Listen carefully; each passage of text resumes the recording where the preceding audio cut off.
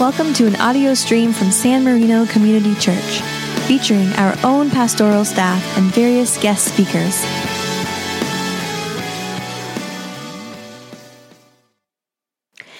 And just as Moses lifted up the servant in the wilderness, so must the Son of God be lifted up. For whoever believes in him may have eternal life. This is your part. For God so loved the world that he gave his only Son, that everyone who believes in him may not perish, but may have eternal life. Indeed, God did not send the Son into the world to condemn the world, but in order that the world might be saved through him. Those who believe in him are not condemned, but those who do not believe are condemned already, because they have not believed in the name of the Son of God. In this judgment, the light that has come to the world, and the people, they love the darkness rather than the light, because their deeds were evil. For all who do evil hate the light and do not come to the light, so that their deeds may not be exposed. But those who do what is true come to the light, so that it may be clearly seen that their deeds have been done in God. Amen? Amen. Amen. This is the word of the Lord. You may be seated. Thanks be to God. Everyone in America has a Bible. Now you might think, maybe they're Muslim or maybe they're Buddhist. There's still a Bible because they have the internet. There's still a Bible because they sleep in hotel rooms. And what's always in the bedside table? A Gideon's Bible. Everyone in America has access to a Bible, and that's the most amazing thing that we have access to ever. So what's holding us back from knowing what's exactly in it? Now, I know that all of you went to some sort of a Sunday school education, and you know that there's more just beyond John 3:16. But to be honest, if I asked most of us and most of America to quote past one verse in the Bible, they wouldn't be able to. Although this has been known to be said as the gospel in a nutshell. So if you're gonna know any verse in the Bible, you should definitely know John 3:16. Let's say it together one more time. Whatever version you know, we're just gonna garble through it. You ready? For God so loved the world, and he gave his only Son, that whoever believes in him will not perish, but have eternal life. It's an amazing verse. It has so much in it. So much in it. The American history revival epic person, Billy Graham, always used this as his Friday sermon in every single revival. Starting from the 1950s all the way until his very last words just a week ago, he preached John 3:16. And he always wanted to preach that one because it was so prevalent. It was so important. And it preached literally the whole Bible just in that. He says that the favorite scripture was taught to him when he was a little boy. Before he was 16, he had heard his grandma telling him, God loves the world. Whoever believes in him may have eternal life. It's the gospel in a nutshell. It's something so simple. It's something so easy. It's something so rote, so memorized, so inside of us. And it shows up in the oddest of places, doesn't it? It's on the bottom of an In-N-Out cup. I remember when I was in college, I was playing flip cup with one of my friends.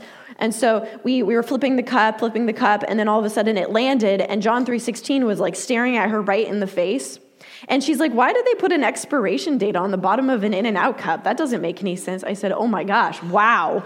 I need to tell you about Jesus right now, girlfriend. And so I told her, it's not an expiration date, it's a Bible verse. She's like, how do you even know that? I said, wow, we have not been friends for very long if you didn't know that I was a Christian. Or I was doing something that wasn't so great. So it's in the bottom of In-N-Out cups. There was this famous football player, you guys know, Tim Tebow, and he always would put John 3:16 on his eye black. And there was a famous game, I think when he was on in professional football, he threw 316 yards and all of those things. It was 4 different things happened. They were all 316. And he's like, well, I don't know. God could been, I don't know. Maybe somebody messed with the stats, but that was kind of weird that everything landed on 316. But when we come up with this idea of what John 3:16 really means, it's something so ingrained in us, and I don't know if this happens to you. it's just kind of rote and it's memorized and we kind of forget about it. We move on from it. But it actually harkens a lot of questions. Let's walk through a couple of these. John 3:16, God so loved the world. He gave his one and only son. Why did he give his son? Because God loves the world. But what does it mean for God to really love the world? Does God love evil people, mean people, people who don't know that God exists?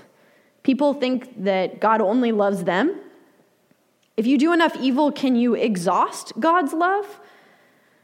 You see, the answer is in the question, God loves the world, but it makes us keep on thinking about new questions. So why does God love the world? What motivates God to love the world like this? What does God get out of it? And then John continues on and he says, because God is love. Which is an answer, of course, but you see that this just brings on more questions. And we in our Presbyterian faith, we actually love questions. We're not all about learning all of the answers. There are some Christian traditions that are all about learning the answers, so that if somebody comes up to you and you are asked a question, you have the perfect answer and the perfect Bible verse to go along with it. That's one style of doing things. But I like asking questions right back to them. Because I have questions, I don't know it all, I'm not God. And so it's this idea and this tradition of asking more questions, and then we get deeper into it. And as we get deeper into it, we understand more about the mystery of who God is in our own lives, and we can better articulate that. And again, God is mysterious, isn't God? We will never be able to know all that God is. So it's not so simple as just flashing out a Bible verse to somebody. We've got to know really what it means. And we've got to know what it means to us, and then keep on asking those questions. So we can go on and on about these questions. And one of the things that I was really wondering about is this idea that we are all sinners. Now, I mean, Lent is here, right? We're in the middle of Lent. We've got 3 weeks before we get to Easter. And I sit in Sunday school classes regularly with kids, and so we ask these questions like, oh, who is Jesus? Simple questions like that, right? And there's always these one kid who says something like, Jesus died on a cross for our sins. I said, that's great. That's a great answer. Also, I'm wondering why that's like where she's landing, okay? Jesus died on a cross for our sins. What does that mean to an 8-year-old? Okay, so we move on to this idea that Jesus loved us so much that he would die on a cross for our sins. And we as Presbyterians, we like to land on the other side of things, that he rose from the grave, that he conquered sin, and it's an amazing thing. So this idea that as we come towards Easter, that we live into this, we celebrate this holiday called Good Friday, where we really lament on our sins and who we are and how it is that we are this sinful type of a person. And I don't like sitting there. I don't like sitting in that kind of sin. But recognizing that we all do it and that God did come for us, that is something that is freeing. So we're all sinners. That's Christianity 101. We get it. We're moving on to that. But when we read this scripture, we often think of that as a dividing line. That whoever believes that they're sinners and has proclaimed the gift of God is for them, we use that as a fence to mark out in front of us, to separate us from one person to another. And I don't think the scripture should be read that way. Now, don't get me wrong. I know that there's some sort of retribution and God is in charge of judging who gets in, who gets out, and all that business. I'm not in that business. I'm not in that business, and we shouldn't be in that business. But I do know that the scripture says that whoever believes in God will have eternal life. Now, we can read that as whoever believes in God will have eternal life, or we can really read that as whoever believes in God will have eternal life. You see that one way we read it, I'm reading exactly the same, it's the exact same words. If we read it one way, we think of it as a barrier. If we read it as another way, we think it as opening. Let me bring you back to the Old Testament. These people were Jewish, and they thought that there was a dividing line between us and them. Us and them. We kept the rules and the regulations. We're Jewish. God called us. God loves us. And you are them.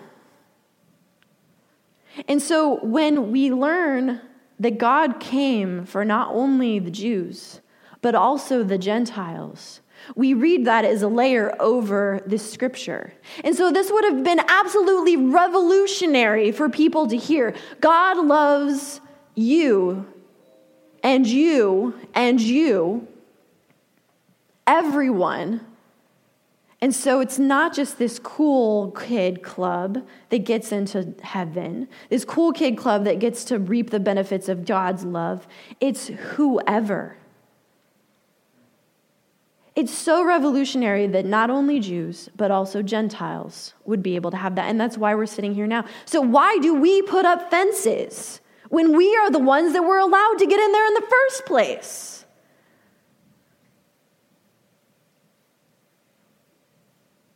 God loved the world so much that whosoever believes in him will not perish, but have eternal life. Jew, Gentile, slave, free, rich, poor,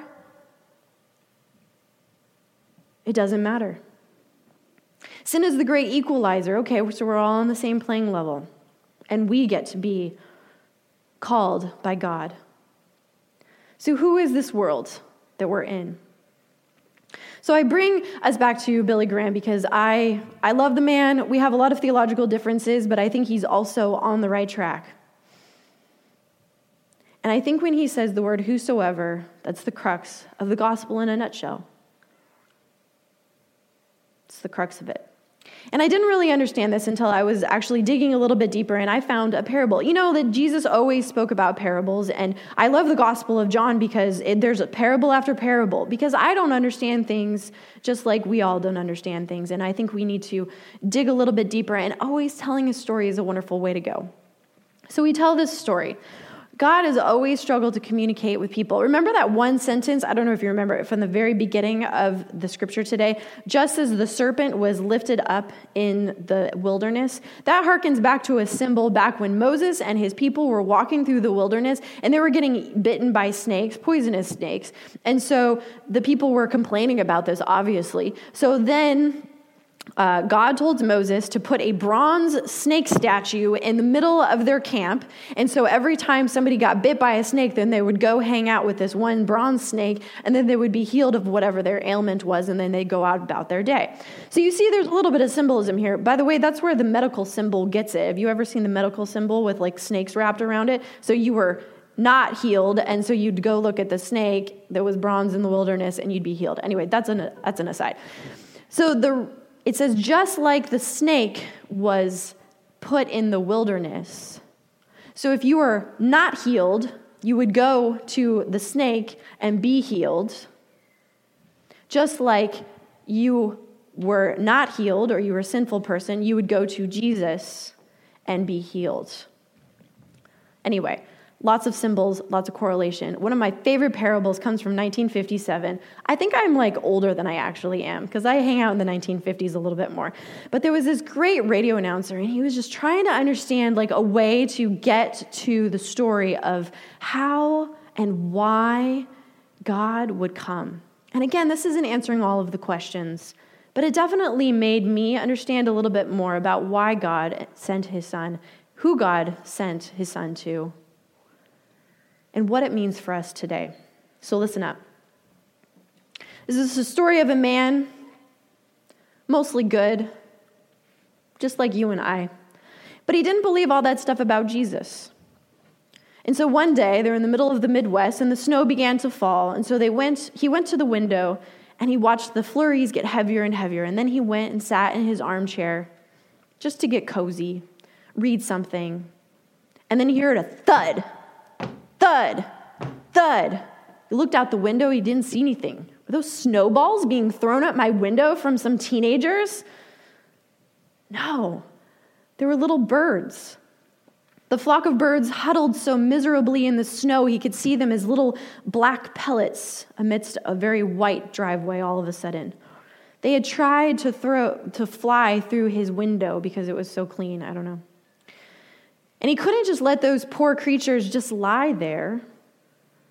And then he remembered, I have a barn outside. Again, the Midwest, right? I have a barn outside. That'll be a very warm place for all of these little ducklings to be. So he quickly put on his coat, he put on his galoshes, and he trampled through the snow all the way to the barn, and he opened the doors wide, and he opened up the light, and he said, the birds will come in. He just waited. And he waited, and the birds wouldn't go. He figured food would entice him, so he went back into the house, and so he got some breadcrumbs, and he laid them all out, and he said, please, come.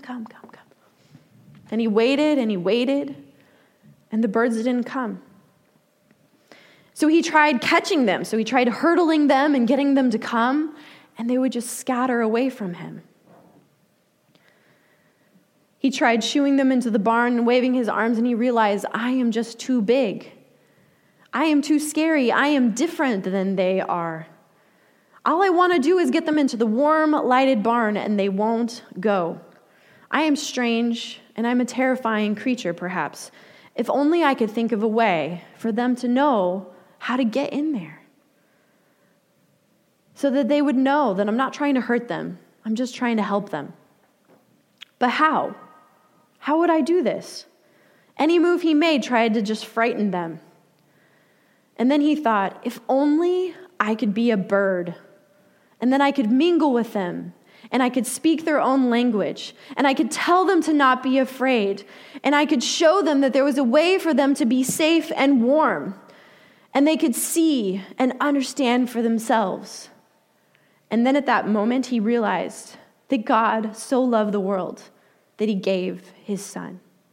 Amen? Amen.